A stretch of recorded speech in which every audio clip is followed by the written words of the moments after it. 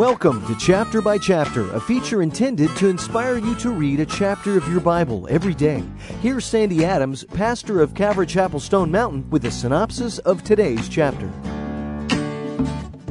In John chapter 16, Jesus warns his disciples of the persecution they will be called on to endure. The warning applies to future followers as well. We'll face our share of troubles, but we won't do it alone. The Spirit will convict the world and comfort the Christian. He will keep a low profile so he can glorify Jesus. A charismatic congregation preoccupied with the Spirit to the exclusion of Jesus is not in tune with the Spirit they say they possess.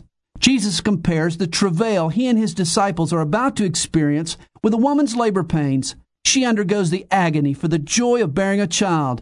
Jesus will endure his pain for the pleasure of saving his subjects. The disciples will also sorrow, but soon they'll rejoice. The cross taught many truths, but one that stands out is God's tendency to bring good out of evil. We endure the sorrow by keeping our eyes on the Savior. Jesus knew the sheep would be scattered. There will be times when you too will be betrayed by your friends. But Jesus, despite his disciples' desertion, was not alone. The Father was with him, and Jesus will be with you when your friends flee. The words of Jesus produce peace. In this world we will suffer, but Jesus suffered too and beat the heat. He has overcome the world, and you will too if you follow him. Our desire is to see you reading God's Word. Each day at this time, Sandy will summarize a succeeding chapter in the Bible.